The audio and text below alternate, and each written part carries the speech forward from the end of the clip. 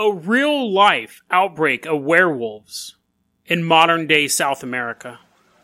And then we travel to Malawi, a small country in Africa, where a spate of vampire attacks forces the citizens to take the law into their own hands. Today on Dead Rabbit Radio.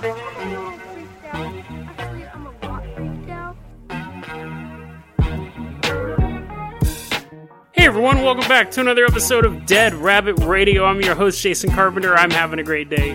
I hope you guys are having a great day too. Day 5 of Vampire Week. 5th episode recorded in one day. I've never done this before. I'm feeling it a bit.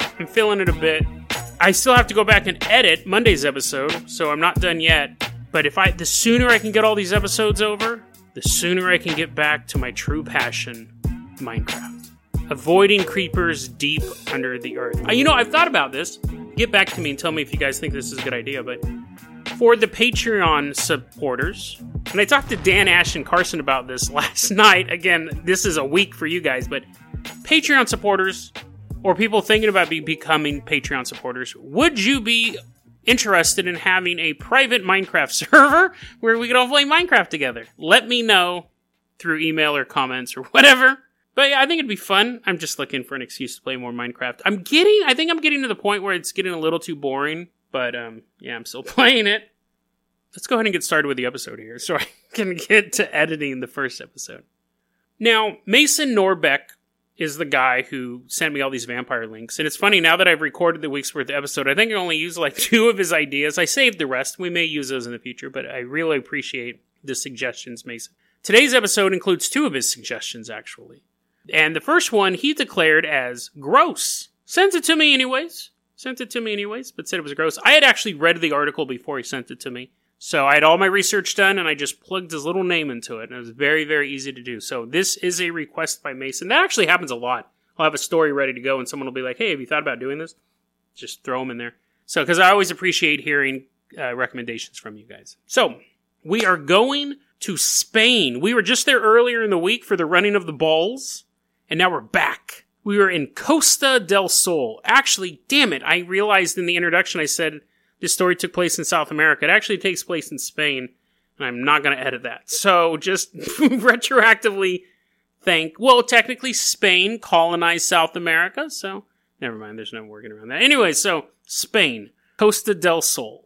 So kids were having tummy aches. It's a totally true story, by the way. Tons of photos about this. Kids are like, oh, mommy, my tummy hurts. I was eating too much spicy food. And they're like, I told you not to eat all those jalapenos. And he's like, I know, but it's a stereotype. I have to fulfill my stereotype. She's like, drink some milk. And they're like, maybe. But their tummy hurts. So their moms, their collective moms, go get them antacid. Specifically, Omeprazole. And I think that's either Prilosec or one of the main ones. That's the ingredient. Omeprazole.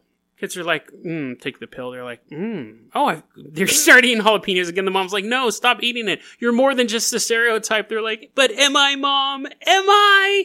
They're having an existential crisis. They're eyeing that bowl of jalapeno. She's like, eat a peach. They're like, okay, I'll eat a peach. Kids are eating peaches now. Their stomach feels better. And then they wake up the next morning. I don't know if it's the next morning, but just for the sake of the story, they wake up the next morning and they're like rubbing their eyes. They're like, so tired. I don't know why I'm yawning. Say I'm tired. It's the morning. They're like, Huey Lewis and the new song's playing. They're getting ready to go to brush their teeth. They're doing everything they can possibly do without looking in the mirror. And then they look in the mirror and they're covered in hair. They're like, no! And they call their mom. They all have one mom. Again, it's the mom of the village. They're like, Mom, I think I'm turning into a dog. And she's like, yeah, it does appear that way, son and or daughter. So what happened was there was a tainted batch of this antacid medicine. It was mixed with minoxidil. So omeprazole is for its tummy aches, and minoxidil is for people with alopecia, so hair loss.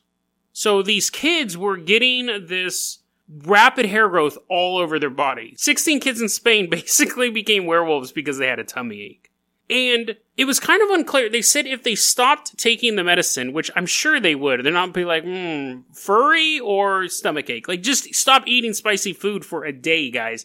If they stopped taking the medicine, they'd stop growing the hair, but it was unclear. I don't think their hair just would fall off. I think they would still have to shave their face and their entire body because they look like little puppy people. They looked like dogs. Now, I know what you guys are thinking. You're like, hey, where can I get myself some of this tainted stuff?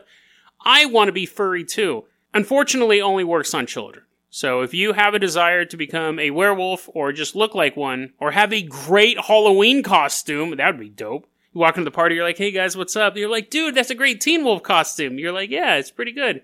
Do you have any spicy food I can eat? Because trust me, I can eat anything now.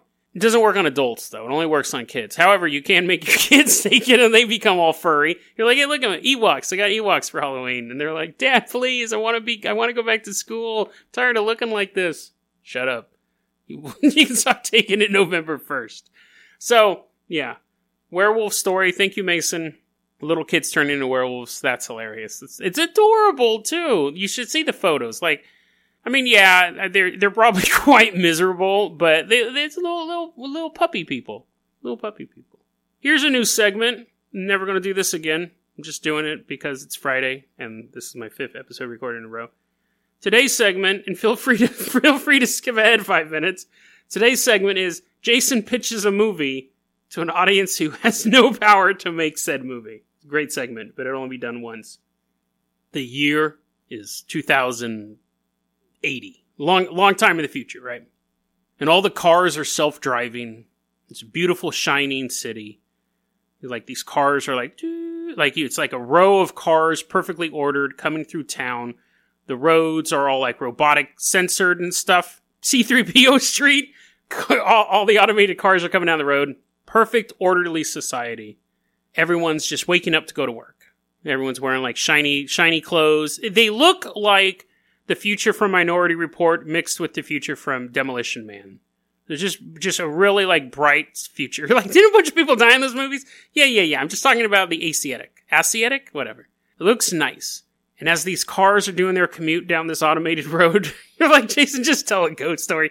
As these cars are doing their commute down an automated road, vroom, vroom, vroom, a monster truck flattens a bunch of cars, just running off the roads. Now, the police cars are also like self-driving. The cops are just sitting in the back seat, and they're like, go, car, go. But the road like shifts so the cop car can get to where it's going, but it's still like on an automated road. It has no off-road capability. While they're watching this big monster truck with these giant wheels just jump over the roads and smash cars. He gets in front of a bank. A bunch of people come out with guns, kick in the door, steal the money, and while the cops are still trying to get their automated car there, big truck goes off. And then they're back in the police precinct, and the police chief is like, this is the 3rd big wheel monster truck robbery this week.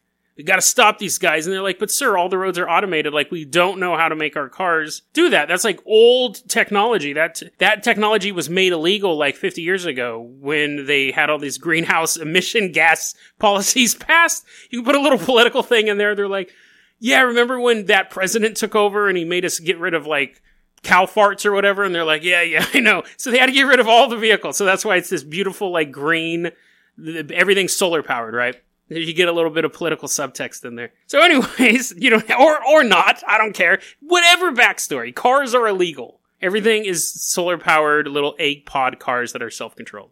Maybe people are getting too many traffic tickets. Whatever, it doesn't matter. That's for you guys to figure out. You're the producer. So anyways, they're like, we have to stop this monster truck. We can't. None of our cars can catch it. And then one of the young officers goes, wait a second. I think I have a plan. And then he's like walking through the streets because he doesn't want to drive a car because they suck. He knows they suck. And you hear like Limp Bizkit start playing over the soundtrack. Rollin', rollin', rollin', rollin'. What? Keep rollin', rollin'. And the guy's walking and he goes into this museum, like this deserted automobile museum. And he's walking through it. Of course, it's deserted. Otherwise, he would have come up with this plan earlier. He's walking through the museum and he finds what he's looking for.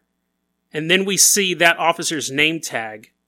It's Lieutenant Toretto, and he's looking at his great-great-grandfather's Dodge Charger. This movie is The Fast and the Furious, but it takes place in the future. It's called The Last of the Furious. And it's Dom Toretto's great-grandson driving around this car, and the whole movie they're just smashing over nerds, and they're like fuel-efficient vehicles. And you're like, Jason, that's cool. I know, thank you. And here's the end of the trailer. You see the big rig driving through like this high-tech building, and Lieutenant Toretto's driving, and he like has some hot chick who just magically appears in the passenger seat. She was in the museum. She was in the museum the whole time. She got locked in, so she's dressed like a hot chick from 2013. And there was enough food for her for 60 years. And she hasn't aged, but anyways, the car, so the monster truck is driving through this high-tech building. The Charger's right behind it, and you see the monster truck like smash through the wall, and Dom Toretto Jr. is driving the car, and he turns to the hot chick, and he's like, hold on. And then he goes through the window. They're on the moon. And so they've left this domed city on the moon. And we just see the vehicles flying up into the night sky. They're going too fast. They can't even be held on the moon with the gravitational pull. So the last shot you see of the trailer is just this big rig, this monster truck flying through space, and this Charger flying after it. Dude, tell me you wouldn't watch that movie. James Wan, I know you listen to this podcast, make it happen. The Last of the Furious. Okay. There we go. Let's go ahead and get back to the actual topic of this podcast. Don't worry, guys. I won't do that again. Okay, let me drink some of this Jason juice. What is it? J juice? It's the same cup. Anyways, here we go. Let's go to Malawai. Mason Norbeck also recommended this story. This is the last story of Vampire Week. It's been a fun week. So, let's go to Malawai. We're going to take Dom Toretto's Charger. We're going to drive from the moon. We're going to crash land in Malawai. We're going back to 2017. Very, very recent story. And I tried to see if it's happening nowadays, and I'm pretty sure it is, but you'll understand why we're not getting any reporters over there. Malawai is the country. This mostly affected regions in the south, but it's pretty widespread. And it actually has gone over into other countries as well. There's a Belgian couple driving through Malawai. And as they're driving down the road, a mob just kind of appears out of nowhere and begins attacking the vehicle, begins dragging them out. And obviously you're going to be petrified. You're driving down the road, your car gets surrounded by 20 people. They are armed with machetes, they're armed with rocks, they're banging on your car. They're able to get through the windows. They start punching through the windows if you're lucky. They're dragging you out of the car. But what they're calling you sends shivers up your spine. They're calling you bloodsuckers. They're kicking you in the face. Vampires, beating you up. Cops show up, disperse the mob. There was this entrepreneur, this business owner named Orlando Champonda, also in the same area. He's at his house, enjoying just like reading the newspaper. There's nothing printed because all the reporters have left. They're like, screw this. I'm not going to be here. It's the Daily Malawai, and it's just they give you a notepad, and they're like, make your own news up. We're out. He's sitting at home. 2,000 people show up at his house. You're like, party? No. Mob. You should have guessed it from the first part. Mob shows up, calling him a vampire, calling him a drinker of human blood. They lay siege to his house. They're also armed with machetes and stones, and he's hiding in his house. They're laying siege to his house. The police show up, and it takes the police 5 hours. 2,000 people surrounding a house. Like, he had to, I'm sure it was probably like a Home Alone type thing, where he was like heating up irons, and they're like hitting people on heads, and like taking ladders and putting tacks in them or whatever. He's able to evade the attackers for 5 hours, which is quite the feat. The police show up, and it takes them 5 hours to disperse this crowd. 2,000 people is a lot of people. Police finally start shooting tear gas into the crowd, which really that should be happening in the first 5 minutes, but they get the crowd dispersed. Now, this was reported in 2017. It had been happened earlier that year. What had happened were you having these mobs of people surround dudes, chicks, it doesn't matter, killing them.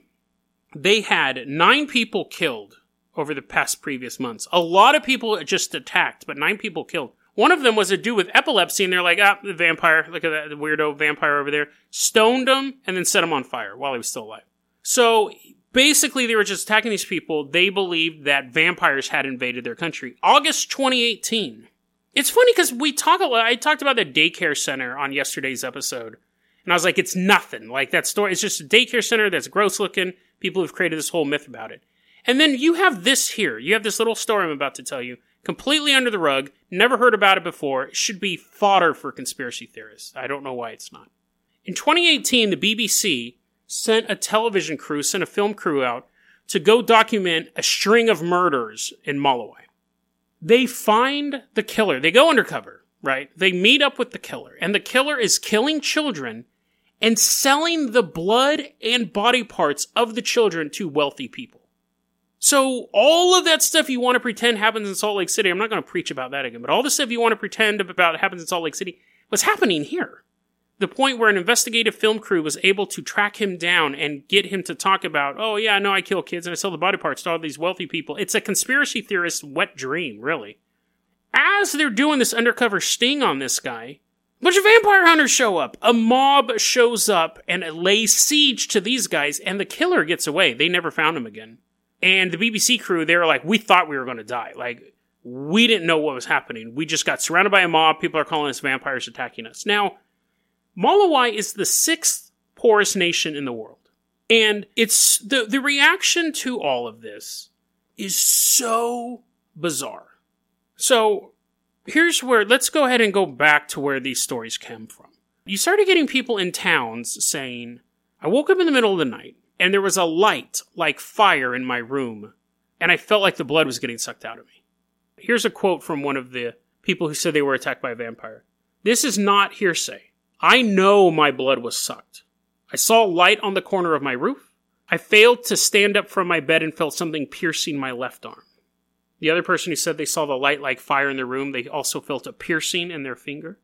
Now, those aren't the only 2 people. Other people have reported these things, but those 2 quotes were used over and over again because the problem is like humanitarian groups were pulling their people out. They're like, we cannot guarantee your safety. There was like some UN outreach group pulled their people out. They're like, we can't guarantee your safety. These mobs are just thinking everyone's a vampire. So there aren't a lot of reporters on the ground to get more quotes. But this surge of attacks, getting your blood sucked out. So what's weird, though, is that the accounts we do have or the articles we do have regarding this, everyone seems to go, oh, they don't really believe in vampires. They believe in this. Let me read you 2 of these headlines here. I think they're interesting the way that Western journalists are looking at this story. One of the headlines is, How Colonialism Fueled Deadly Anti-Vampire Hysteria in Malawi. Another headline, Climate Change is Creating Vampires in Malawi. Fairly clickbaity. But what these articles, almost every article I read on this said, listen, these people don't actually believe in physical vampires. What they believe in is the inequality between the rich and the poor. They see themselves as very poor, and they see other people with money, and it's a metaphorical vampire, you see. It's not a real vampire. And that's when they say, oh, the climate change is destroying the farmland, it's mostly agricultural, and they're upset at what's going on, so they've created the rumor of the vampire to focus their anger on the people who are more wealthy than them. Now, even some people who do believe it's a physical vampire say, listen, I'll be honest with you, there's a bunch of crooks, a bunch of thieves and thugs that are using the cover of the vampire story to go around and beat people up and steal stuff. I'll be honest with you. However, I do believe vampires are sucking people's blood. The president of Malawi said in a statement, if people are using witchcraft to suck people's blood, I will deal with them. That was President Peter Mutharika. But later, he said, there is no evidence of bloodsuckers. It is a lie meant to destabilize the region. Those spreading rumors will face the law. Why are they pushing the idea so hard that these are metaphorical vampires? I find that really weird. And I don't really subscribe to the fake news thing a lot. But I find that really weird when in the same articles people are like, yeah, I was sleeping in bed and something came into my room and it started sucking my blood. In those same articles, they'll say, really, people don't believe in vampires. It's just a way for them to focus their anger at the rich. But I'm like, you just included 2 accounts of people who said they were physically attacked by vampires. They didn't say Bill Gates and Donald Trump came into their room and took their money. They said, I saw a light and something pricked my finger and the blood got sucked out. In Mozambique, neighboring country, which is where this really started, the vampire paranoia spread from Mozambique, the people started saying, there was this town, and these people said, the vampires are attacking us and you're not doing anything about it. And the police are like, well, there's no vampires. And then the people go, you're protecting the vampires. The police is actively protecting the vampires that are attacking us. And it got so bad, the town's administrator, which is like the top dog, had to leave the city because the people were convinced that the police and the local government were aiding vampires and attacking the populace. Let's look at a couple of the theories here. One is that the media is correct, and this is all just a big misunderstanding. When they say bloodsuckers and vampires, what they really mean is income inequality. So that's why they're attacking people. It's not because they actually believe in witchcraft and vampires. It's that they are trying to, economic revolution. Forget that the president said anything about going after people who suck people's blood. No. Remember his second statement saying, no. It's to destabilize the regions. Just remember. When I was reading the story, it reminded me of the Chupa Chupa. That was, I think that was like episode 70 something, where I covered Operation Plate. It was Brazil's Roswell is what I called it. One of the biggest UFO sightings in Brazil. And it went on for months. And people would say they'd wake up in the middle of the night, there'd be a bright light in their room, and they would have piercing pains in parts of their body. They felt that the blood was being sucked out of them, so they called them Chupa Chupas, or sucks. And when I was reading this story, that's really what it reminded me of, honestly. I was thinking maybe there's more of like an alien belief here. More of an alien connection. People weren't safe in their houses. It was happening all the time. Now, in Brazil, it was in one particular region, and they're just like, well, this sucks. And they didn't really know what to do, and they got some outside help, and then the Air Force ended up showing up, the Brazilian Air Force, investigating it, and went away after a couple months. This one, these dudes aren't messing around. One, I don't think Malawi has an Air Force. And 2, they're like, oh no, I got bit by a vampire. I'm going to smash your house to pieces. Now, people have said in Malawi, because you go, well, how come it's only like the Belgian couple, or it's other than the epileptic guy, the other entrepreneur, stuff like that, the BBC film crew, people have said in Malawi, there's nothing for free. If you have nice things, it means you did something bad to get them. So that's a real conspiratorial belief. Someone's doing better than you, they must be a vampire. But that doesn't mean that I think they're hunting metaphorical vampires. And that seems to be, you see someone who's doing something nice, you go, oh, they must be a physical vampire, so let's go attack them. Because if I don't, then they're going to kill me. These type of rumors aren't new. In 1930s in Zambia, which I don't think is around anymore, but colonial Zambia, there was a rumor that Europeans were taking the blood out of native African people and turning them into cough drops.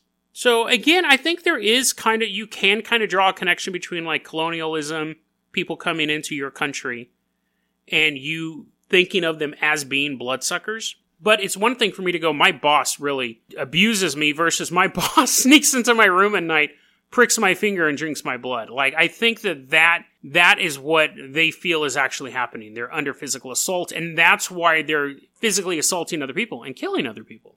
But here's the thing. Now, of course, I don't expect Vice magazine or wherever I got these articles from. And thanks for this, too, Mason. Mason, I don't know if I said this earlier, this is one of the topics Mason sent me, but British newspapers, BBC.com, Vice.com, I don't expect them to say vampires are real, but let's look at this logically for a second. If you were a vampire, where would you go? Like, really? If you were a vampire and you wanted to feed indiscriminately, people have always said, oh, you go to like war, I think I said that on an early episode too, go to a war-torn area. You feed off all sorts of people, but you'd also have a higher chance of getting blown up by a mortar shell. It's not like a vampire from the 17th century is like, oh, I got bayoneted, big deal, pulls it out, stabs a guy. I mean, you're walking through a battlefield, a Moab falls on top of you. I don't think Dracula can tank a bomb that's built to wipe out battalions of troops. I don't think Dracula can even walk away from that. So you could go to a battlefield, but then some like Nazi may break out a flamethrower and set you on fire. If you were a vampire and you wanted to hunt indiscriminately, if you can find one of the top 10 poorest countries on the planet, that's the place to go. You wouldn't be a vampire in Beverly Hills. You would be a vampire in Malawai. I don't even think you'd be like a vampire in a bad neighborhood in LA. Because again, there's just too much stuff going on. But if you just wanted to eat, that's where you would go. It'd be the perfect cover for you. And if you were one of those highfalutin vampires who took all of his money from the 16th century and invested it, you would totally be connected to everything and be like, I just tell people. It's funny because they go out of their way to say, no, these vampires aren't real. But the average person who reads it, including me, goes, no, duh, of course they're not. You don't have to tell me that vampires aren't real. Vampires are one of the things that I would like to be real. Like Bigfoot, I could take them or leave them. But I would love if vampires really existed. But they don't have to say, I know vampires aren't really attacking. I don't know what is going on down there. It may be some weird superstition, maybe a UFO, could be a vampire, I don't know. But then the fact that the thing is they try so hard to prove to me that it's not a vampire by making all of these cultural or colonial or environmental, the environmental one was the weirdest thing, but environmental connections to it, that makes me more suspicious. It's just what? Just say, oh, it's an old folklore tale. Of course there's not vampires there. I don't know why they have to keep doing these write-ups saying, no vampires over there. It's this. It's the fact that there hasn't been any rain that's making the vampires attack people. And the weirdest thing of all was the serial killer who was killing kids. You didn't think I was going to get back to that. I'm going to tantalize you with that horrible detail. The serial killer who, as a business, is killing kids and selling their blood and body parts to wealthy people, was only in one article, the BBC article. And that is the most important detail because that is proof of not necessarily vampires, but of vampiric activity. Wasn't a legend, wasn't a myth or a fable. He was a man under investigation who got away. Something is haunting the people of Malawai. They could simply be haunted by their fears of a paranormal creature. And whenever they wake up with an unusual pain or see something odd at night, they attribute it to a vampire. They may be haunted by the ghosts of the past, still affecting them economically and culturally. They could be haunted by thieves using the guise of supernatural enemies to lay siege to people's personal belongings. They may be haunted by all those things, but we know for sure that they are haunted by a man who kills and sells kids' body parts. We know that for a fact. Who is that dude selling blood and body parts to? There is no reason why you would need blood and body parts from children unless you were a vampire. There's no other reason. Someone's not running a cloning workshop over there. The only reason you would need to buy that stuff is if you were a vampire. In Malo, I don't understand that. And the fact that this guy can make a living doing it means that either he's getting a lot of money for what he does, or he has multiple clients, or both. If there are vampires anywhere in the world, they're in Malawai. I find it convenient that we have all these other explanations for why people say there's vampires. I find it incredibly convenient that the president changed what he said. I also find it convenient that every news story regarding these incidents ended in 2018. We haven't heard anything since. Secrecy, confusion, chaos, paranoia. The perfect place for a vampire to hunt is Malawai. And it's even better if you have that blood and gore delivered right to your doorstep. When the president of the country changes what he said to say vampires don't exist, even though he previously said that they did, he's protecting somebody more powerful than he is.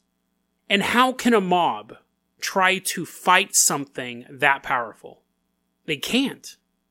They can just constantly be redirected to attack the wrong targets. And all the while, it is the perfect cover for a creature that feeds on human blood. DeadRabbitRadio@gmail.com is going to be our email address. You can also hit us up at Facebook.com/DeadRabbitRadio. Twitter is @DeadRabbitRadio. Dead Rabbit Radio is the daily paranormal, conspiracy, and true crime podcast. You don't have to listen to it every day, but I'm glad you listened to it today. Have a great one, guys.